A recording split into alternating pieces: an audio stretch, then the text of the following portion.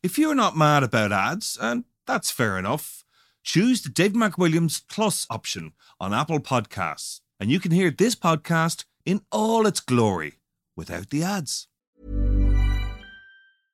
Ready to pop the question? The jewelers at BlueNile.com have got sparkle down to a science with beautiful lab-grown diamonds worthy of your most brilliant moments. Their lab-grown diamonds are independently graded and guaranteed identical to natural diamonds, and they're ready to ship to your door. Go to BlueNile.com and use promo code LISTEN to get $50 off your purchase of $500 or more. That's code LISTEN at BlueNile.com for $50 off. BlueNile.com, code LISTEN. Hiring for your small business? If you're not looking for professionals on LinkedIn, you're looking in the wrong place. That's like looking for your car keys in a fish tank.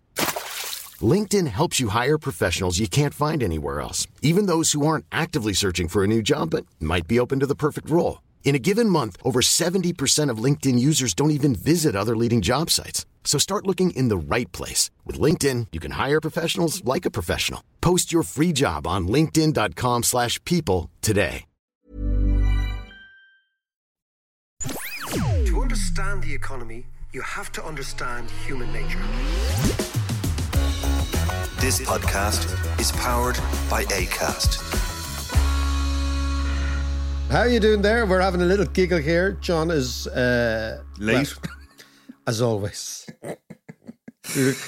When he dies, we call him the late John Davis. Slave drivers, they are. They're slave drivers. Slacker.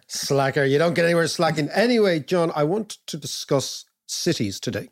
I want to discuss the scourge of the car. I want to discuss making cities better. Scourge of the car. Absolutely. The tyranny of the truck that is the car, right? And why cars have destroyed cities, completely destroyed the city. Now, this goes for Dublin, but it goes for Edinburgh, for London, for Paris, for New York, for every single city. The car, when you think about it, has been the single most destructive innovation. So on the one hand, the car has been an amazing thing for humans to get from A to B, right? Yeah. Extraordinary. It's made the world smaller. It's been unbelievably liberating. It's actually allowed people to take a huge amount of autonomy into their hands. I want this. I want to go here. So all that. And in fact, if you look back at the United States, you know, the car has always been associated with freedom, the open road, the Jack Kerouac, the drive. I mean, you've done your drive. I've done my drive. Exactly, right. So San Francisco to New York in 10 days. And you, by the way, listeners, you do want to know, will I give some of the details of the place he stopped and the people he met? No, because you told me one night in a bar. Anyway, all I'm going to say is, but we're going to start in Dún Laoghaire, but this story is the story of every single town and every single city and what is happening. And now we have the opportunity in the 21st century to reverse the mistakes of the 20th century, which is why setting aside more spaces now for cars is even more egregious. I mean, I noticed this in Vancouver when I was there the other week. You know, all these cities are built around cars. Yeah. Still, and like apparently Canadians would say Vancouver's one of the better ones, right? Yeah. But they all came to, I was sitting under the statue of Roger Casement, right? And I was contemplating Casement's life. This is in Dún Laoghaire, by the way, there's a big statue of Casement, which I'm going to, actually, you know, the statue of Casement was supposed to be put in 1966. Yeah. And the local council had a freak out because he was gay, right? Yeah. And they couldn't put a statue to a gay man in 1966, right? And then what they were going to do you know, this is even more interesting. They were going to put, and the actual statue of Casement ended up in Ballybunion, in Kerry. Yes. Right? Where he had actually landed his submarine when he was coming from Germany. But an interesting little detail. This will be of interest to people in the locality, but it again is a more macro story. They were going to put a small statue to Casement down in Sandycove, where he was actually born. Right. But you know the little park beside the 40-foot? Yeah. You know, where there are abandoned there used to be dressing rooms for people, right? In the 60s, right? This is hilarious, right? The local council here in Dún Laoghaire were so freaked out by the prospect of gay cottaging down there, okay, that they thought that if they put a statue to a gay man there, it would just increase the cottaging of the local gay. So they abandoned the whole thing. These are the details that I know from my research. Actually, we did a brilliant podcast. You told a story of Casement, which is a brilliant podcast. Yeah. And that was, if you want to listen to that, go back to episode 172. It's a long time ago. It involves Roger Casement, Carson, Oscar Wilde. Oh, it's great. Congo, the First World War, the division of Ireland, the Rising, the Republic, the whole thing. A typical episode. A little bit for everyone. But anyway, I was sitting down. You're sitting there, having a coffee the other morning, minding my own business, looking out at Dublin Bay, looking at the 40-foot, looking at Howth. The sun is up. It's quite early in the morning, so the sun is coming from the east and the place looks lovely. Behind me is the new baths that have been refashioned, except there's no baths in the new baths. It's only fucking can happen in Dún Laoghaire. There's the People's Park. There are kids, there's grannies, there's people walking around. The lovely library. The lovely library. Of course, the lovely library. There are people cycling. All is good. And out of the corner of my eye, I see two fellas in high-vis jackets, right? And they are lifting a parking meter. So I thought, this is unusual. Right. There is a piece of space, right? So right beside the baths, maybe the best site in Dún Laoghaire, looking out onto the sea. Scotsman's Bay. Exactly. Looking out onto the sea, slightly elevated. Beside Teddy's Ice Cream. Okay. And there's a new cafe called BB's, which is nice there. But the point is, and again, we're giving you descriptions of our locality, but imagine your own place wherever you live. Beautiful site, elevated, would be perfect for rewilding, for planting some any sort of vegetation, maybe a little cafe, maybe a food truck, maybe a few seats so people can sit down. What are they putting there? They tarmacked it over and they're putting a fucking car park. Now, not only are they putting a car park, right? The council have done extremely well. They're putting a new sort of one-way system, so they've taken cars out of the place. They spent ages taking cars out of the area. They put in a massive and impressive new bicycle lane, right? The place is full of life. It's an alive ecosystem. And they tarmacked it over and they put in a car park. They paved paradise and put up a parking lot. Go, Joni. Now, Joni wrote that song. Yeah. The Big Yellow Taxi by Joni Mitchell was actually written by Joni Mitchell after a visit to Hawaii. Yeah. And she got into Hawaii late at night in the dark. She had realized that as on the drive to the hotel, they were driving past lush vegetation and all that sort of stuff. She woke up the next morning, she opened her window and she'd realized that they'd actually paved over the actual jungle and put in a car park. Right? Yeah. Same, maybe not the same level of crime in Dún Laoghaire, okay? But can I just say, though, that this is probably sacrilege, but the best version of that song is by the Counting Crows. Okay, the Counting Crows, I will defer to your musical tastes on that, right? But I come back to this idea, right? That the car is the enemy of urban regeneration. That we know.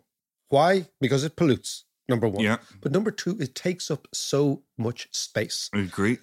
Every single city that has tried to regenerate itself has started with making it more difficult, not more easy to park. And the problem with parking is that parking creates dead spaces. There is of all the space that a car is sitting on, it's dead. Yeah. There's nothing there. The person drops their car, leaves, that place is taken over by 2 tons of empty metal. If you want to regenerate a city or a town or an area, you have to start with understanding that the car destroys street life. The car, in effect, bullies people off the street. Yeah. And what I was intrigued by in our locality is that we talk about climate change, right? We talk about the environment. We talk about COP22. We talk about zero emissions. And we put in new car park spaces. So I approached the council and I asked them. Mr. Angry from Dún Laoghaire. No, just Mr. Consistent. Right. Why are you doing this? Yes, fair enough. And they said, oh, well, there was a car park there before. And I'm saying, but there hasn't been one for 5 years and nobody missed it. Like, who is agitating for these things? So again, it comes back to this bizarre idea of why you would do something, why you would actually...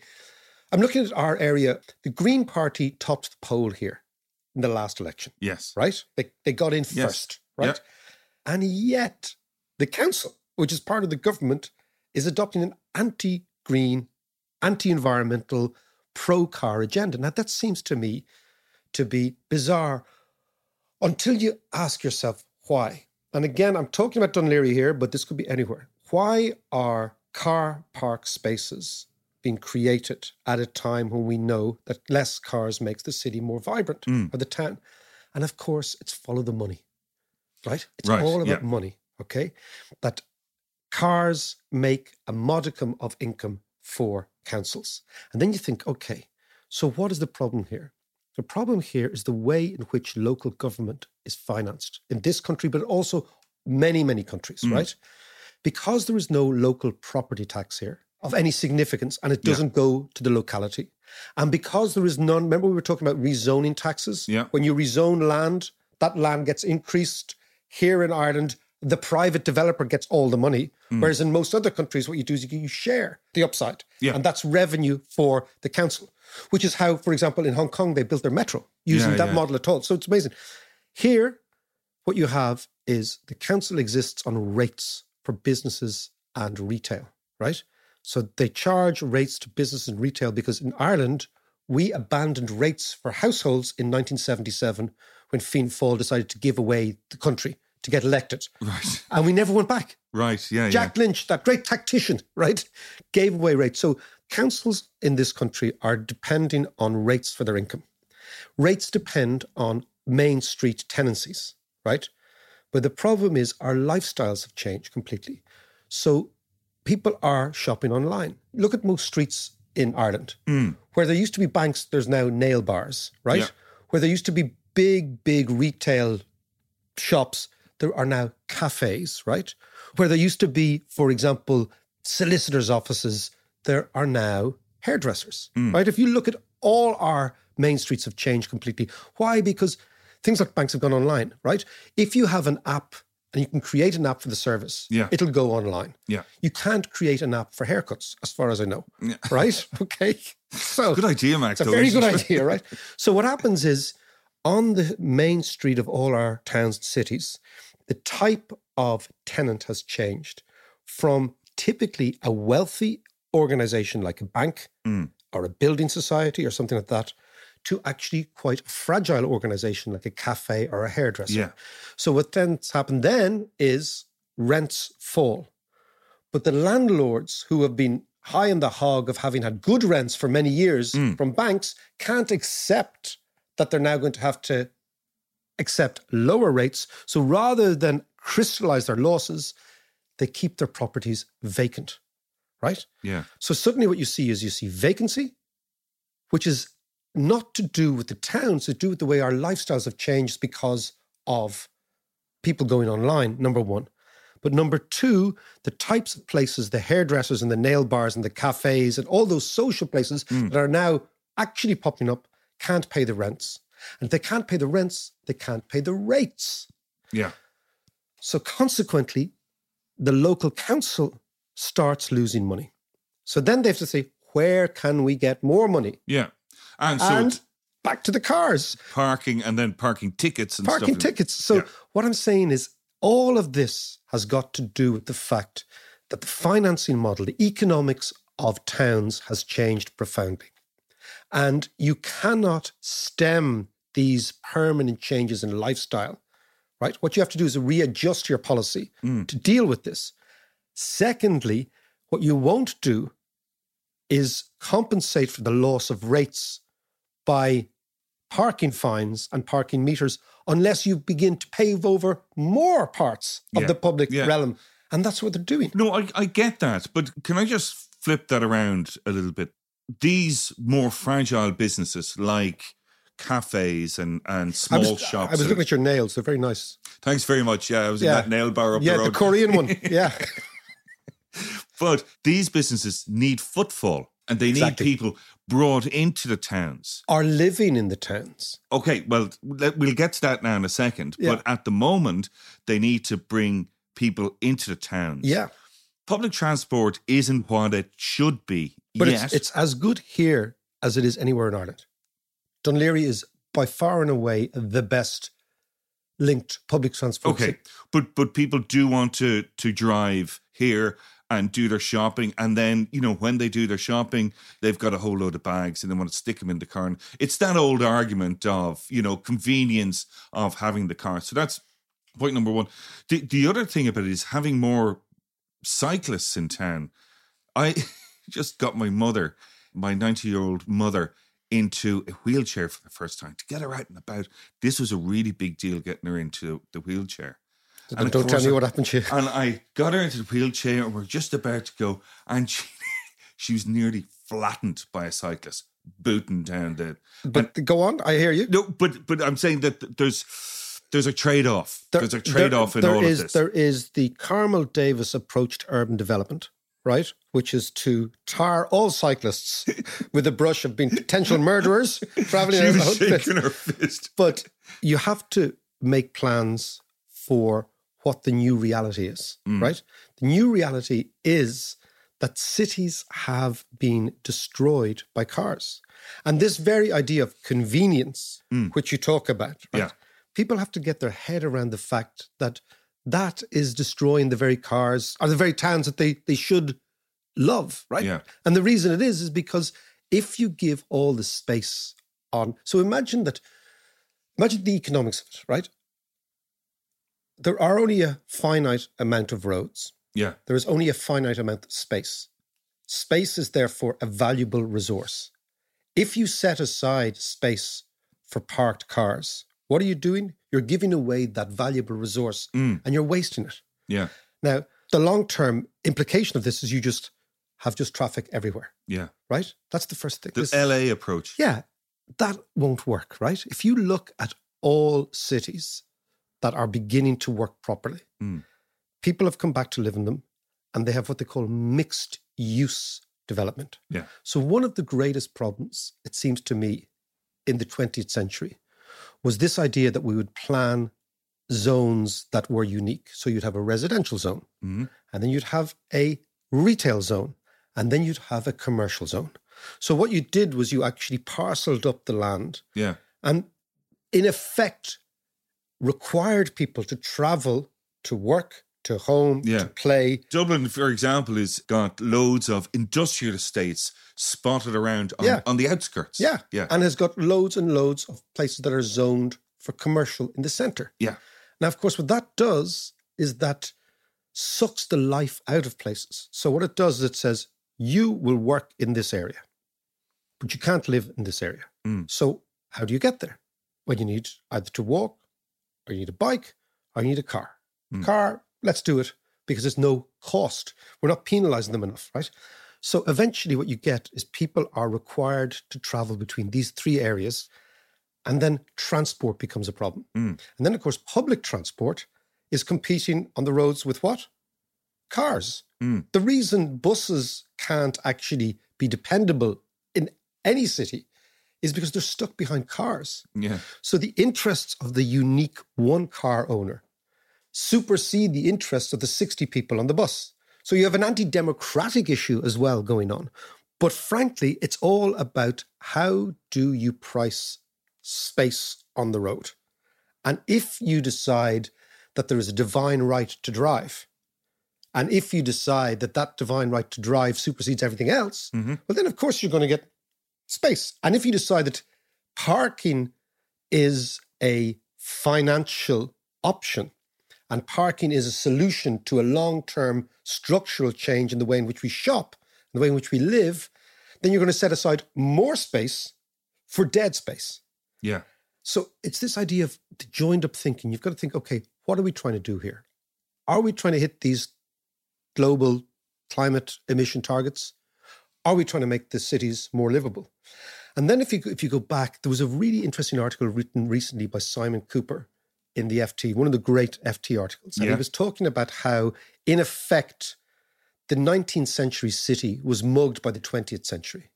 So and I thought it was a really good idea. It's basically that the heydays of cities was the 19th century, or even in Dublin, the 18th century, right? If you look at Dublin, all the beautiful parts of Dublin were built in the 18th century.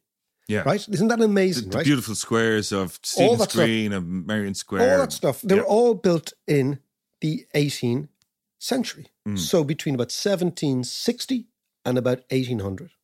Then there was a thing called the Wide Streets Commission in the 19th century where they actually created wide streets like O'Connell Street, like all those streets, right?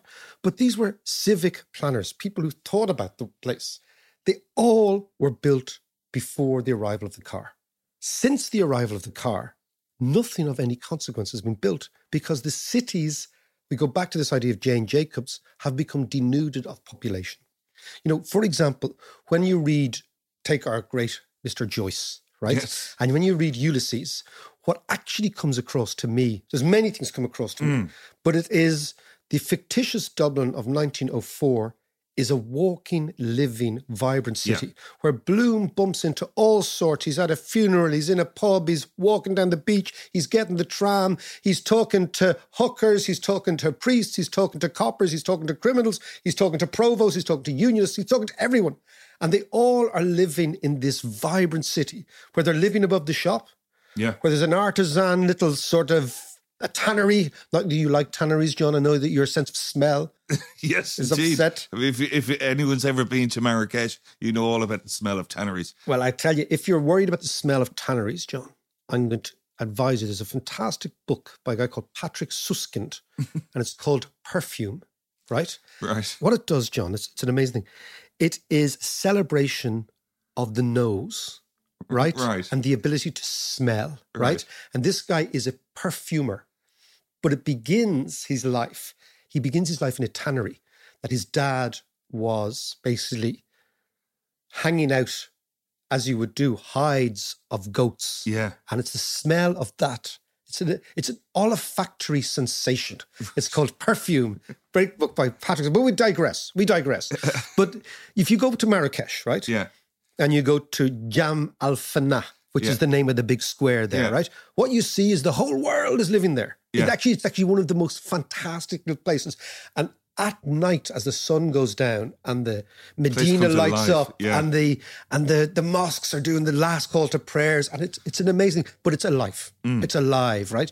And the reason it's alive is because those old cities were built for living. And what happened to us in the 20th century, we came into Dublin, we said, oh, look at all these slums. Let's clear them all out. And we set up Crumlin and Drimnagh and all those neck of the woods, right? People moved out, place left empty, right? Yeah. And then therefore the people who live in the city are increasingly isolated, like in the north inner city. These are isolated communities, right? And they lose all the energy that is life. And the energy of life is diversity. Come back to ecology, right? And this is your baby, right? Yeah. That what makes an amazingly fantastic ecological ecospace is diversity. Different plants, different animals, all that sort of stuff, right? Gives it strength and resilience. Yeah, resilience and vibrancy and all that. Going back to our friend Taleb, right? You know, that basically diversity and competition and interaction, these are the things that make communities and places strong. And what we have done in the 20th century in cities is we have denuded the city of people. We've replaced people with cars.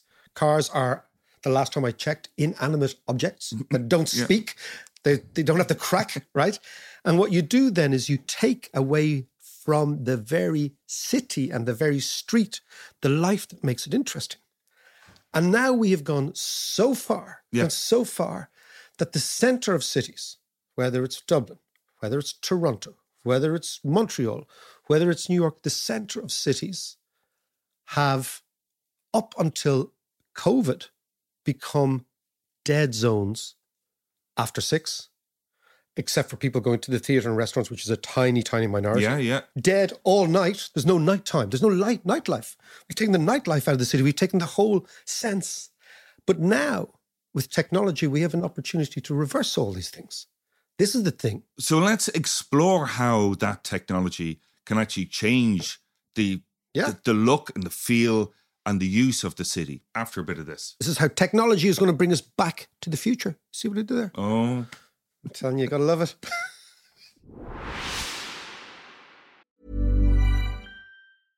Hey, I'm Ryan Reynolds. At Mint Mobile, we like to do the opposite of what Big Wireless does. They charge you a lot, we charge you a little. So naturally, when they announced they'd be raising their prices due to inflation, we decided to deflate our prices due to not hating you. That's right. We're cutting the price of Mint Unlimited from $30 a month to just $15 a month. Give it a try at mintmobile.com/switch. $45 up front for 3 months plus taxes and fees. Promo rate for new customers for limited time. Unlimited more than 40 gigabytes per month. Slows full terms at mintmobile.com. Hey there, it's Michelle Norris. I'm host of a podcast called Your Mama's Kitchen. When I travel, I'm usually looking for a way to find a taste of home when I'm not at home. And one of the things I love to do when I am at home is entertain. And Airbnb allows me to do that. When I was in California recently, I rented a house that had a great kitchen. And when we were sitting around the table, we're all thinking, we're in someone else's house. Someone could be in all of our homes as well. If you have a home, but you're not always at home, you have an Airbnb. Your home might be worth more than you think. Find out how much at airbnb.com/host. Many of us have those stubborn pounds that seem impossible to lose, no matter how good we eat or how hard we work out. My solution is PlushCare. PlushCare is a leading telehealth provider with doctors who are there for you day and night to partner with you in your weight loss journey. They can prescribe FDA-approved weight loss medications like Wegovy and Zepbound for those who qualify. Plus, they accept most insurance plans. To get started, visit plushcare.com/weightloss. That's plushcare.com/weightloss.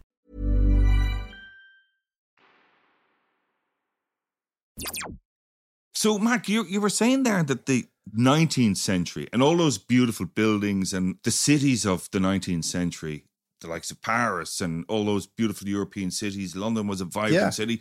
Dublin was a vibrant city, albeit very poor, but it was all those beautiful buildings and people living in the centre. But that was mugged by the 20th century, yeah, by a combination of cars and concrete.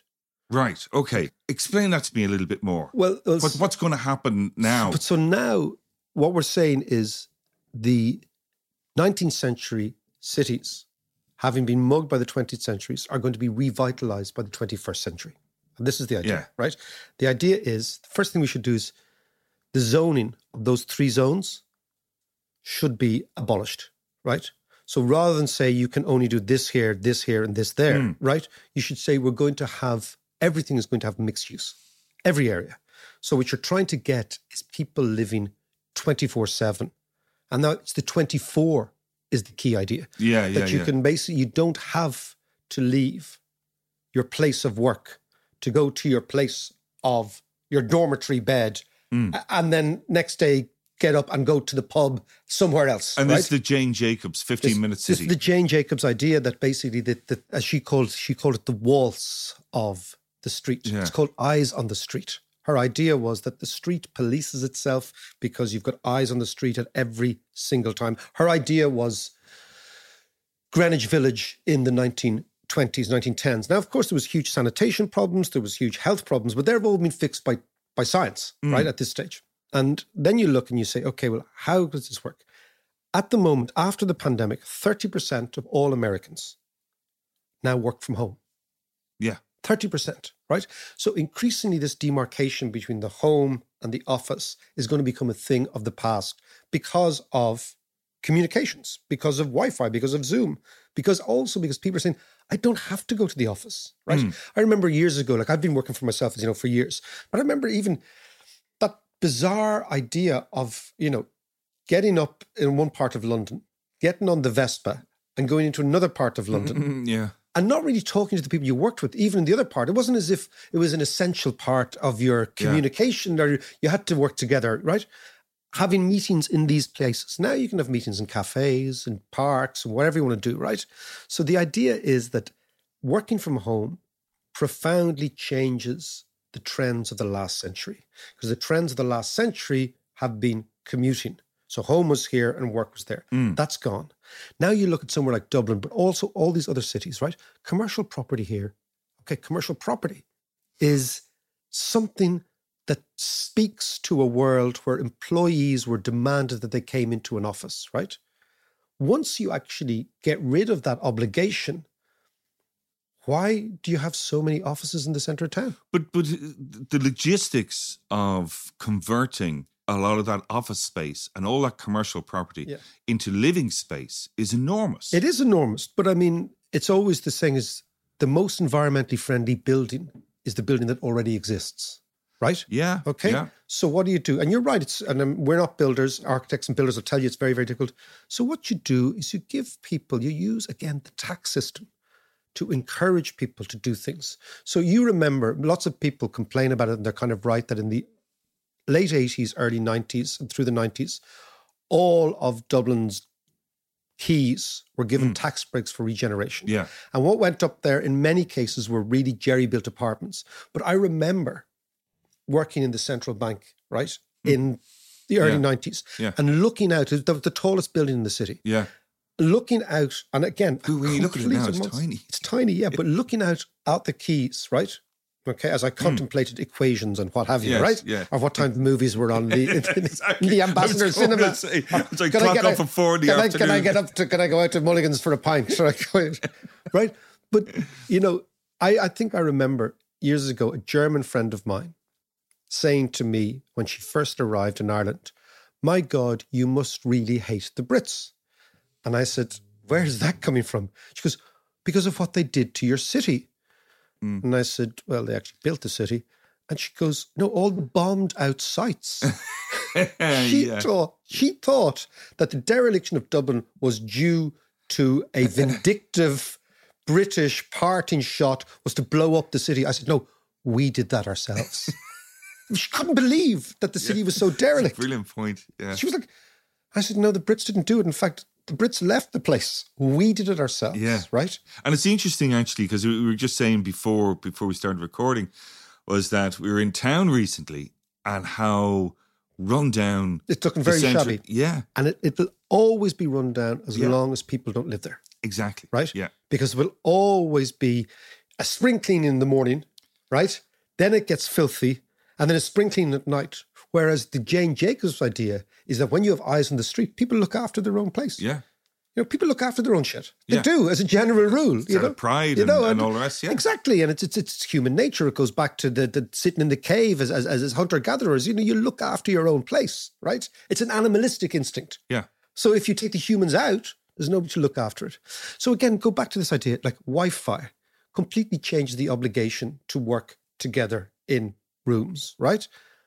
Think about how people communicate. Tinder, you and I are on Tinder now under different aliases. Exactly.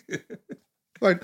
But if you think about it, you know, like there is no reason to believe that we need to do anything like commuting. When you think about commuting, it was the most ridiculous notion. Of course, who benefited? Car companies. Yeah. Because car companies sold us the dream of the suburbs, right? We were brought up in suburbs. I quite like suburbs. I've always been a big defender of suburbs, but environmentally, they've been a catastrophe, right? Well, creatively, they've been brilliant. I think they have been. Yeah. You and me. Yeah, there you go. No, but I've also thought, you know, this is another podcast. Yeah. This bullshit that you can only create either in urban, gritty garrets or out in the middle of nowhere looking for the real Ireland. Total bullshit. Bullshit. All creativity comes from suburbs. Yeah. I'm a big believer in that. Because why? Because creativity comes from people. Exactly. And people live in the suburbs, right? Yeah. But the suburbs was sold to us by car companies. It was the biggest scam ever foisted upon a willing bunch of human beings. Because car companies said, "Don't worry, we'll give you the transport." So suddenly you get roads, you get cars, you get traffic. Imagine you said to somebody in the 19th century, "We're going to create these amazing machines and we're going to eliminate the concept of distance.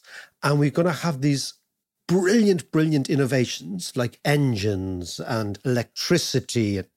And you know what we're going to do? We're going to sit in metal boxes on our own for 2 or 3 hours a day." People say, "Are you mad?" Listen to shit radio. Listen to shit radio. Exactly. As a former breakfast presenter. That's what I was referring to, actually. Exactly. As a former breakfast presenter, right?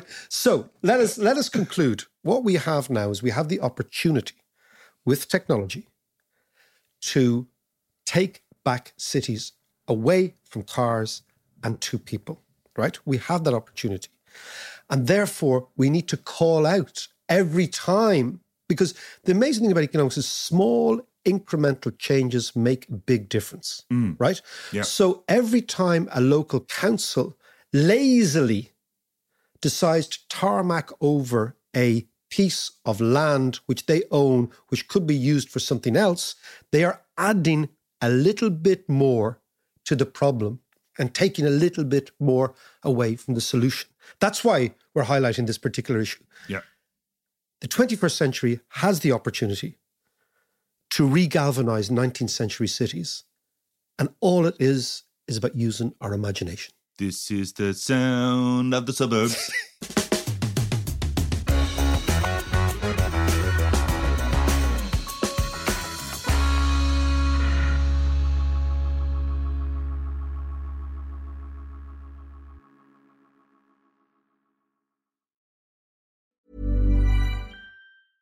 Small details are big surfaces. Tight corners are odd shapes. Flat, rounded, textured, or tall. Whatever your next project, there's a spray paint pattern that's just right. Because Rust-Oleum's new Custom Spray 5-in-1 gives you control with 5 different spray patterns. So you can tackle nooks, crannies, edges, and curves without worrying about drips, runs, uneven coverage, or anything else. Custom Spray 5-in-1. Only from Rust-Oleum. Normally, being a little extra might be a bit much, but not when it comes to healthcare. That's why United Healthcare's Health Protector Guard fixed indemnity insurance plans, underwritten by Golden Rule Insurance Company, supplement your primary plan so you manage out-of-pocket costs. Learn more at UH1.com.